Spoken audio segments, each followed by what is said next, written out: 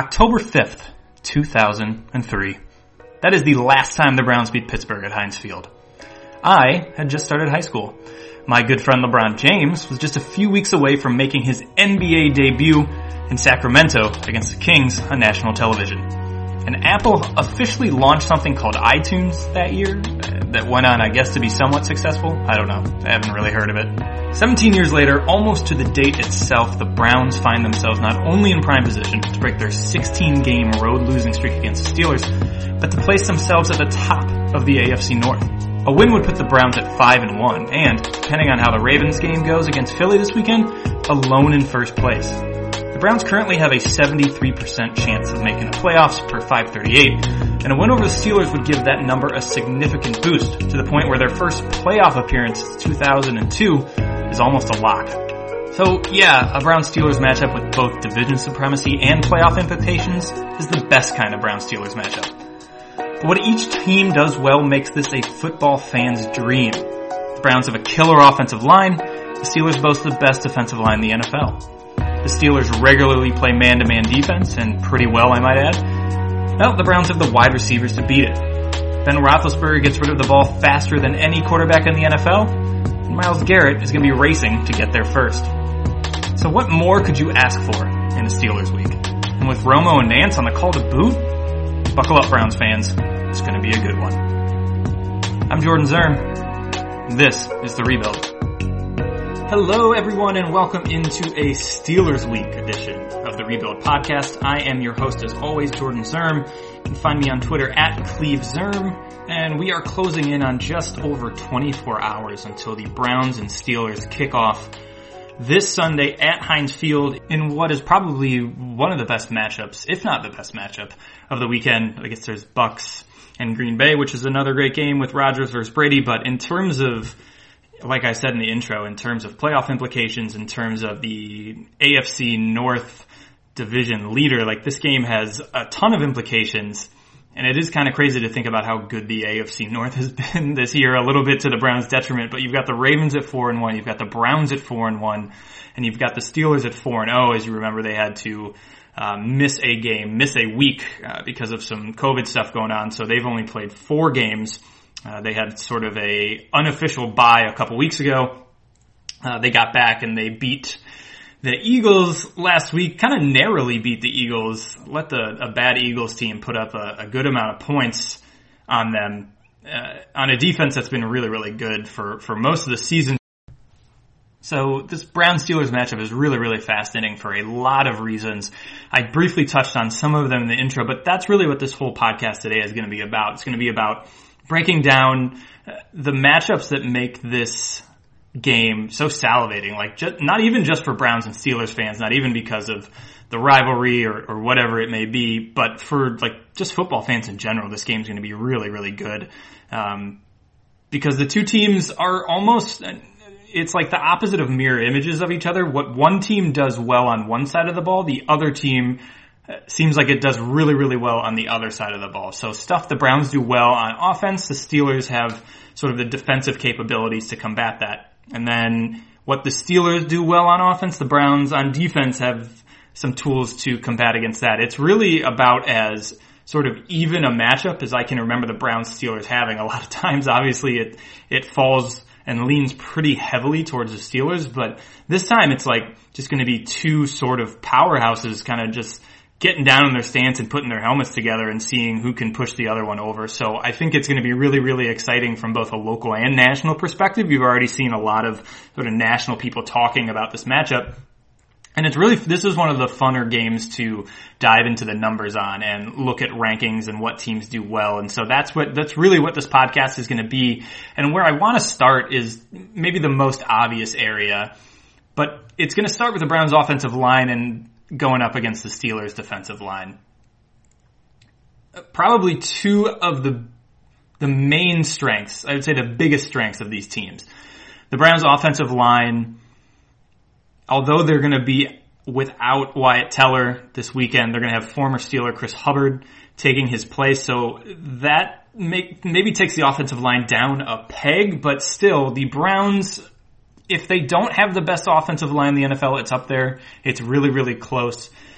But one of the statistics to look at that is really important to this matchup is the Browns' offensive line is 5th in pressure percentage allowed. That's from Pro Football Focus. So they are 5th best against allowing pressure, the percentage of pressures that they allow against Baker Mayfield. You can probably already guess on the other side of the ball, the Steelers actually have the best defensive line in the NFL. They are 1st in the NFL in pressure percentage. So essentially you're getting one of the top 5 teams in stopping that defensive line from getting to the quarterback and just pressuring him in general, and you have the defensive line that is best at doing it. Obviously the Steelers are sort of led by Cam Hayward, who it feels like he's been a beast for a very long time. Stephon Tuitt is on that side of the ball too. You know, they do the Steelers rush 5 a lot, so I've been reading about that, and then I went back and I was actually watching a lot of their games against the Eagles, and the Steelers are really content to rush 5. They've got their 4 down linemen, and they'll mix in a linebacker. Bud Dupree is a guy they move around on that defensive, like linebacker / defensive line. They move him around all over the place. He can be the 5th rusher a lot of times. Other times he'll drop back in coverage and they'll bring somebody back.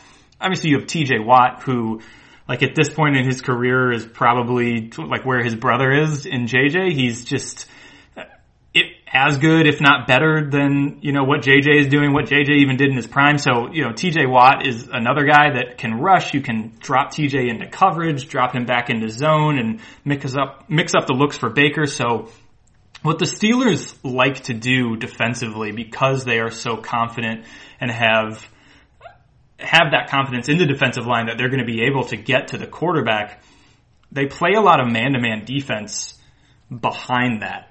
They play a lot of like single high man-to-man defense behind that, and they sort of trust their cornerbacks and Minkah Fitzpatrick, who is kind of a hybrid. He'll play all over the place, but he's, you know, listed as a safety, but they trust Joe Hayden. They trust Minkah and all those guys to cover and be able to cover for as long as it takes, which has not been very long, for their defensive line to get to the quarterback. So the very first thing to look at is going to be that Browns offensive line stopping the Steelers from being able to pressure Baker like they've pressured other quarterbacks.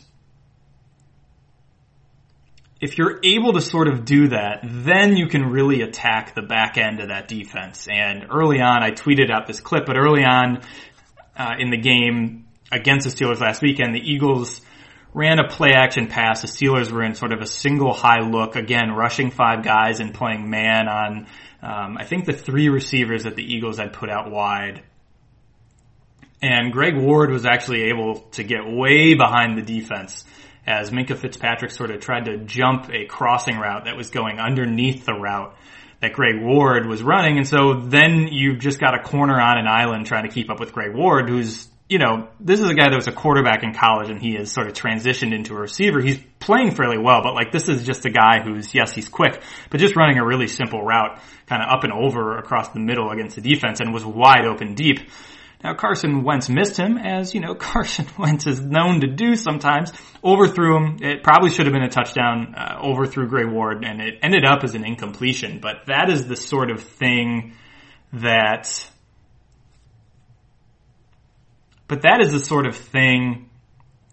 can really, that the Browns, I think, are really going to be able to take advantage of if they have enough time sort of in the pocket, through play action, whatever it may be, for Baker to sort of take some deep shots. And I do think that is, as we move into the secondary thing here, another thing I mentioned in the intro is this man-to-man defense that the Steelers are playing on the back end. So if the Browns are able to slow down this pass rush, it doesn't necessarily mean that Baker is always going to be needing to get the ball out super duper quick. I think what Stefanski has shown and the Browns offense has shown the ability to do is, both from a play action perspective and from some designed rollouts and bootlegs, especially out to Baker's left, has been really, really successful and has given Baker a ton of space, that they're really going to be able to attack this defense if they're able to sort of mix in a lot of those play actions and rollouts. And I would expect to see a lot of that, because then you feel like Odell Beckham Jr. and Jarvis Landry are both guys that are going to be able to beat man-to-man coverage. Odell Beckham Jr., not a question. Jarvis, not a question. Both those guys are great at getting open.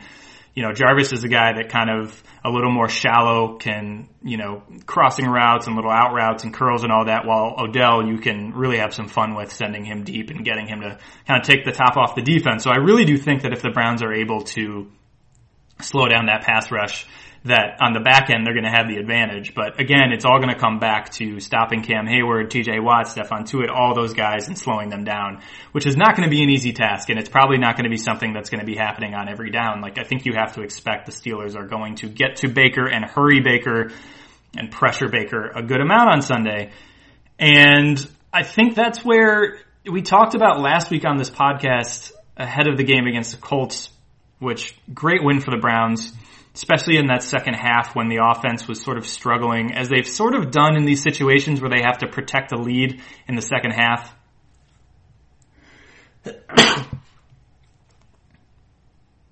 As they've sort of done in a couple of these games where they've had to protect the lead in the second half, 2 weeks in a row actually, against Dallas and then against Indianapolis, where they get a little conservative, they get a little too, I'm going to run the ball on first and second down, and we're going to have a third and long, and we're not going to be able to move the sticks, and back out comes the defense. I thought the Browns defense actually really showed out in that second half and was able to kind of put the clamps down on the Colts when they needed to, when the offense wasn't really able to run the clock down as much as they would like and get as many first downs as they would like. So that was, I think that was really good to see. But, we talked about it on the podcast as putting it on Baker's shoulders to win a game against the Colts. And you sort of saw what happens when you don't have Nick Chubb. For as good as Kareem Hunt is, and as running back friendly as Stefanski's scheme is, the Browns really weren't able to run the ball much at all against the Colts. And were still able to come out with a win. In the first half, Baker was really, really good. He was crisp with his passes. The offense was humming. He was making good decisions, and you saw the outcome. The Browns got out to a lead. In the second half, Baker sort of reverted back a little bit to the stuff that continues to concern you with him, is the interceptions at really, really tough times. Obviously on one of the throws, the second interception, he got hit really hard, and it ended up causing a bit of a chest and rib injury, something that he's working through. He's obviously still going to play on Sunday, but he's been limited in practice for a lot of the week. Some days hasn't practiced, so we're going to have to see how he is throwing the ball on Sunday and how the Browns sort of build a game plan around that injury and how severe that is. But his first interception, it was just a classic Baker interception of just not seeing a linebacker in his throwing lane. And this is something that has happened over and over again since last season.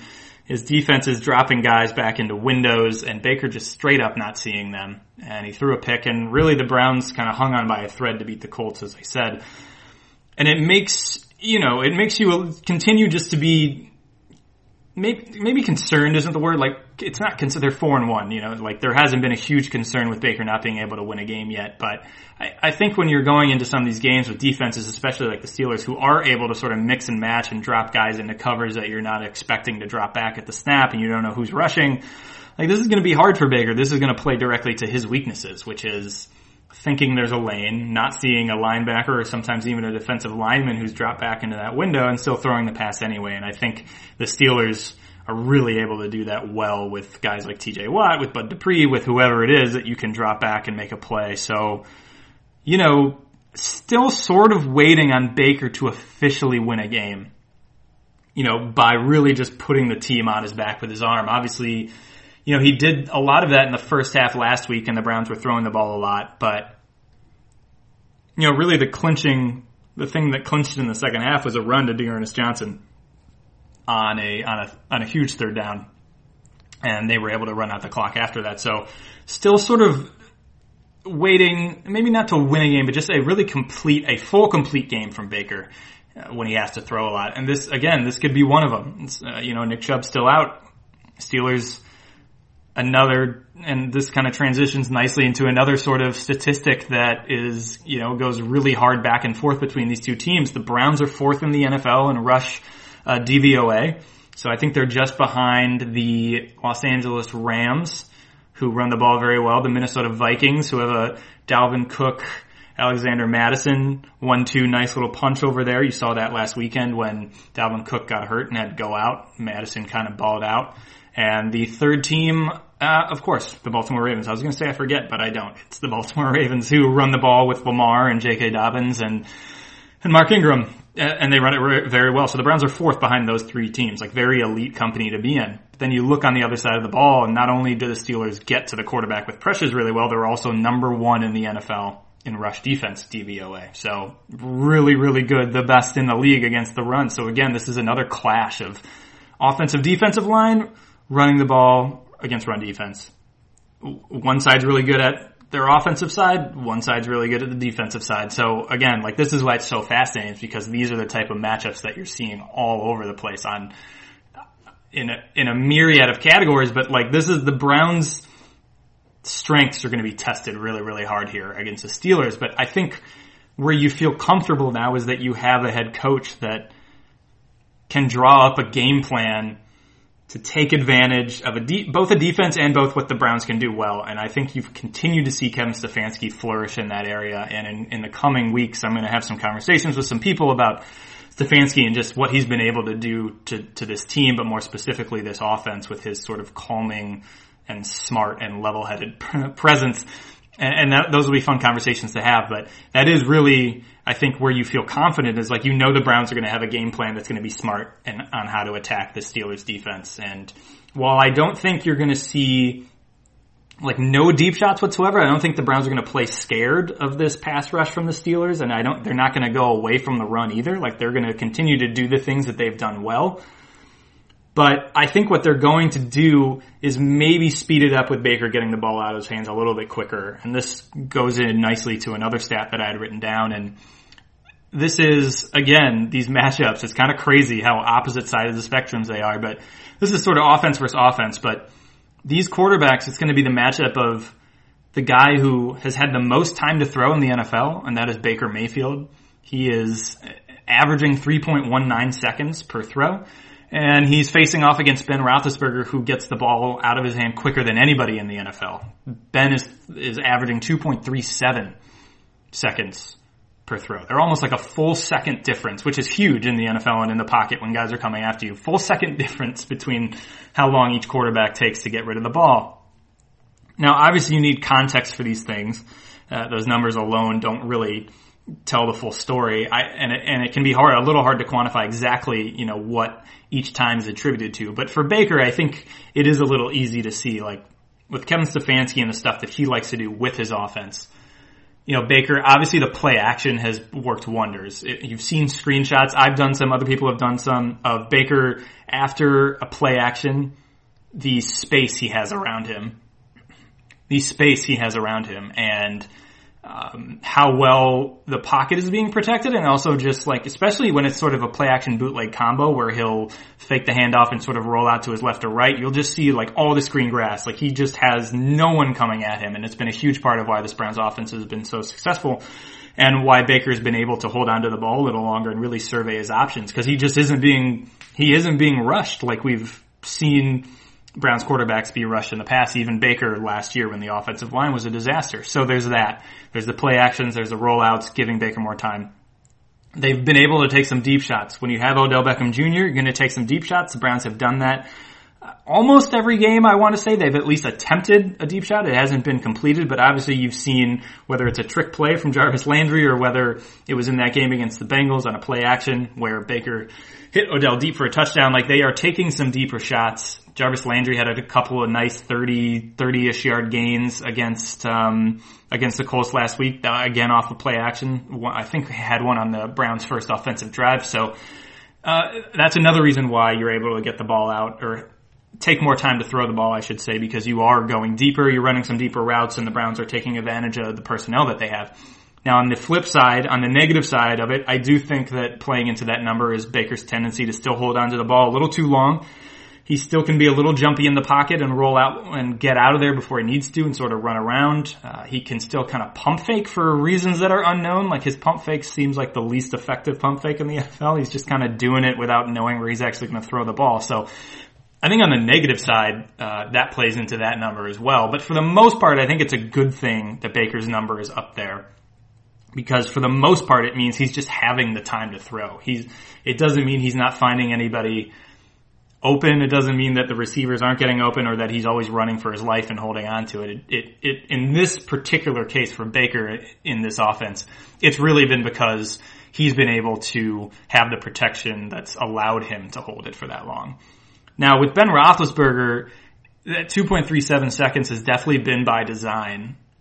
The Steelers, especially watching them against the Eagles, like they go 5 wide a ton. They go totally empty with Ben. And usually in those cases, because you're only able to protect with your 5 offensive linemen, you're trying to get the ball out a little bit quicker because even if one guy is blitzing, that you're going to have to get that ball out super quick because he's going to be unblocked. So the Steelers really do play out of empty a lot, and they run sort of these quick crossing routes where Ben's throwing a little wide receiver screen, or he's motioning, like you saw this a lot out of Chase Claypool last week. You're motioning Chase Claypool across the formation, you're just like tossing him a little jet sweep as he goes by, or you're faking that to set that up later. It's a ton of what the Steelers are doing are going empty, running crossers, and just throwing these really quick passes. Like, there was a play early on against the Eagles, or I think it was like a 3rd and 4, and the Steelers had like this little trips bunch formation off to the right. It was like Eric Ebron and 2 other, maybe McDonald, their other tight end, and then a wide receiver. And literally the play was just Vance McDonald just like took a couple steps to get in the way of the guy that was defending him. Eric Ebron kind of came behind him and then just immediately turned around and caught the ball. And it was maybe exactly a 4-yard gain. And that's the type of stuff that they're running on 3rd down. Roethlisberger is not taking deep shots, like, at all. He's completed 3 passes this season that have gone for 20 yards or more. This is something Mina Kimes got into some arguments with some Steelers stands on the internet about, which seems like the worst kind of group to get into fights with. But about how, like, they're just not really taking shots downfield. It's just not happening. Not only do they not have Antonio Brown, but like Juju is not really like a deep ball guy. He's more of and really his usage has gone way down. This is coming from somebody who has him on their fantasy team and is a little upset about it and would maybe like to have a talk with Ben about who he's throwing to. But Juju has sort of fallen behind Deontay Johnson and Chase Claypool. Deontay Johnson is injured and not going to play this week, so Juju will probably be more involved. But Chase Claypool, really last week, the Steelers used him in a ton of different ways, and he got 4 touchdowns, 1 on the ground, 3 in the air. But a lot of them were just straight up kind of quick crossing routes, or he hit one where it was kind of a slant over the middle and he just beat the defense. He's really, really fast for a guy his size, and the Steelers are using him in a ton of different ways, but like they're just not taking deep shots, which I almost feel like works a little bit to the Browns' advantage in this game. And we'll see, what the Steelers' game plan is coming into this, but like both Ronnie Harrison and Carl Joseph are officially not going to play. So you are going to have Andrew Sendejo and Sheldrick Redwine as your 2 safeties. I really don't even know if Sheldrick Redwine is good or not. He's barely played. Obviously, he came up with a huge interception last week, but, Justin Gilbert had a pick 6 during his time as a Brown, so interceptions don't always mean that you're great. Sometimes you just happen to be in the right place at the right time. Like, it was a great read, but, Sheldrick Redwine, late round draft pick, has not had a ton of playing time. You have no idea how he's going to perform. And then obviously Andrew Sendejo has really, really struggled, for this Browns defense. Again, not everything has been his fault, but it's not a coincidence that he's sort of in the picture on every big play by some of the offenses through the passing game this season. So you're going to it's getting a little dicey in the back end. Obviously, Greedy Williams is still out. Who knows if he's even going to play this season? I think the Browns cornerbacks between Terrence Mitchell and Denzel Ward, have done enough on that side in the secondary they've sort of held their own. But once you get to the safety play and trying to shut things down over the middle and in various coverages, it's been sort of a disaster. And so if the Steelers don't take a ton of deep shots against the Browns, I really do think that will work a little bit to their advantage.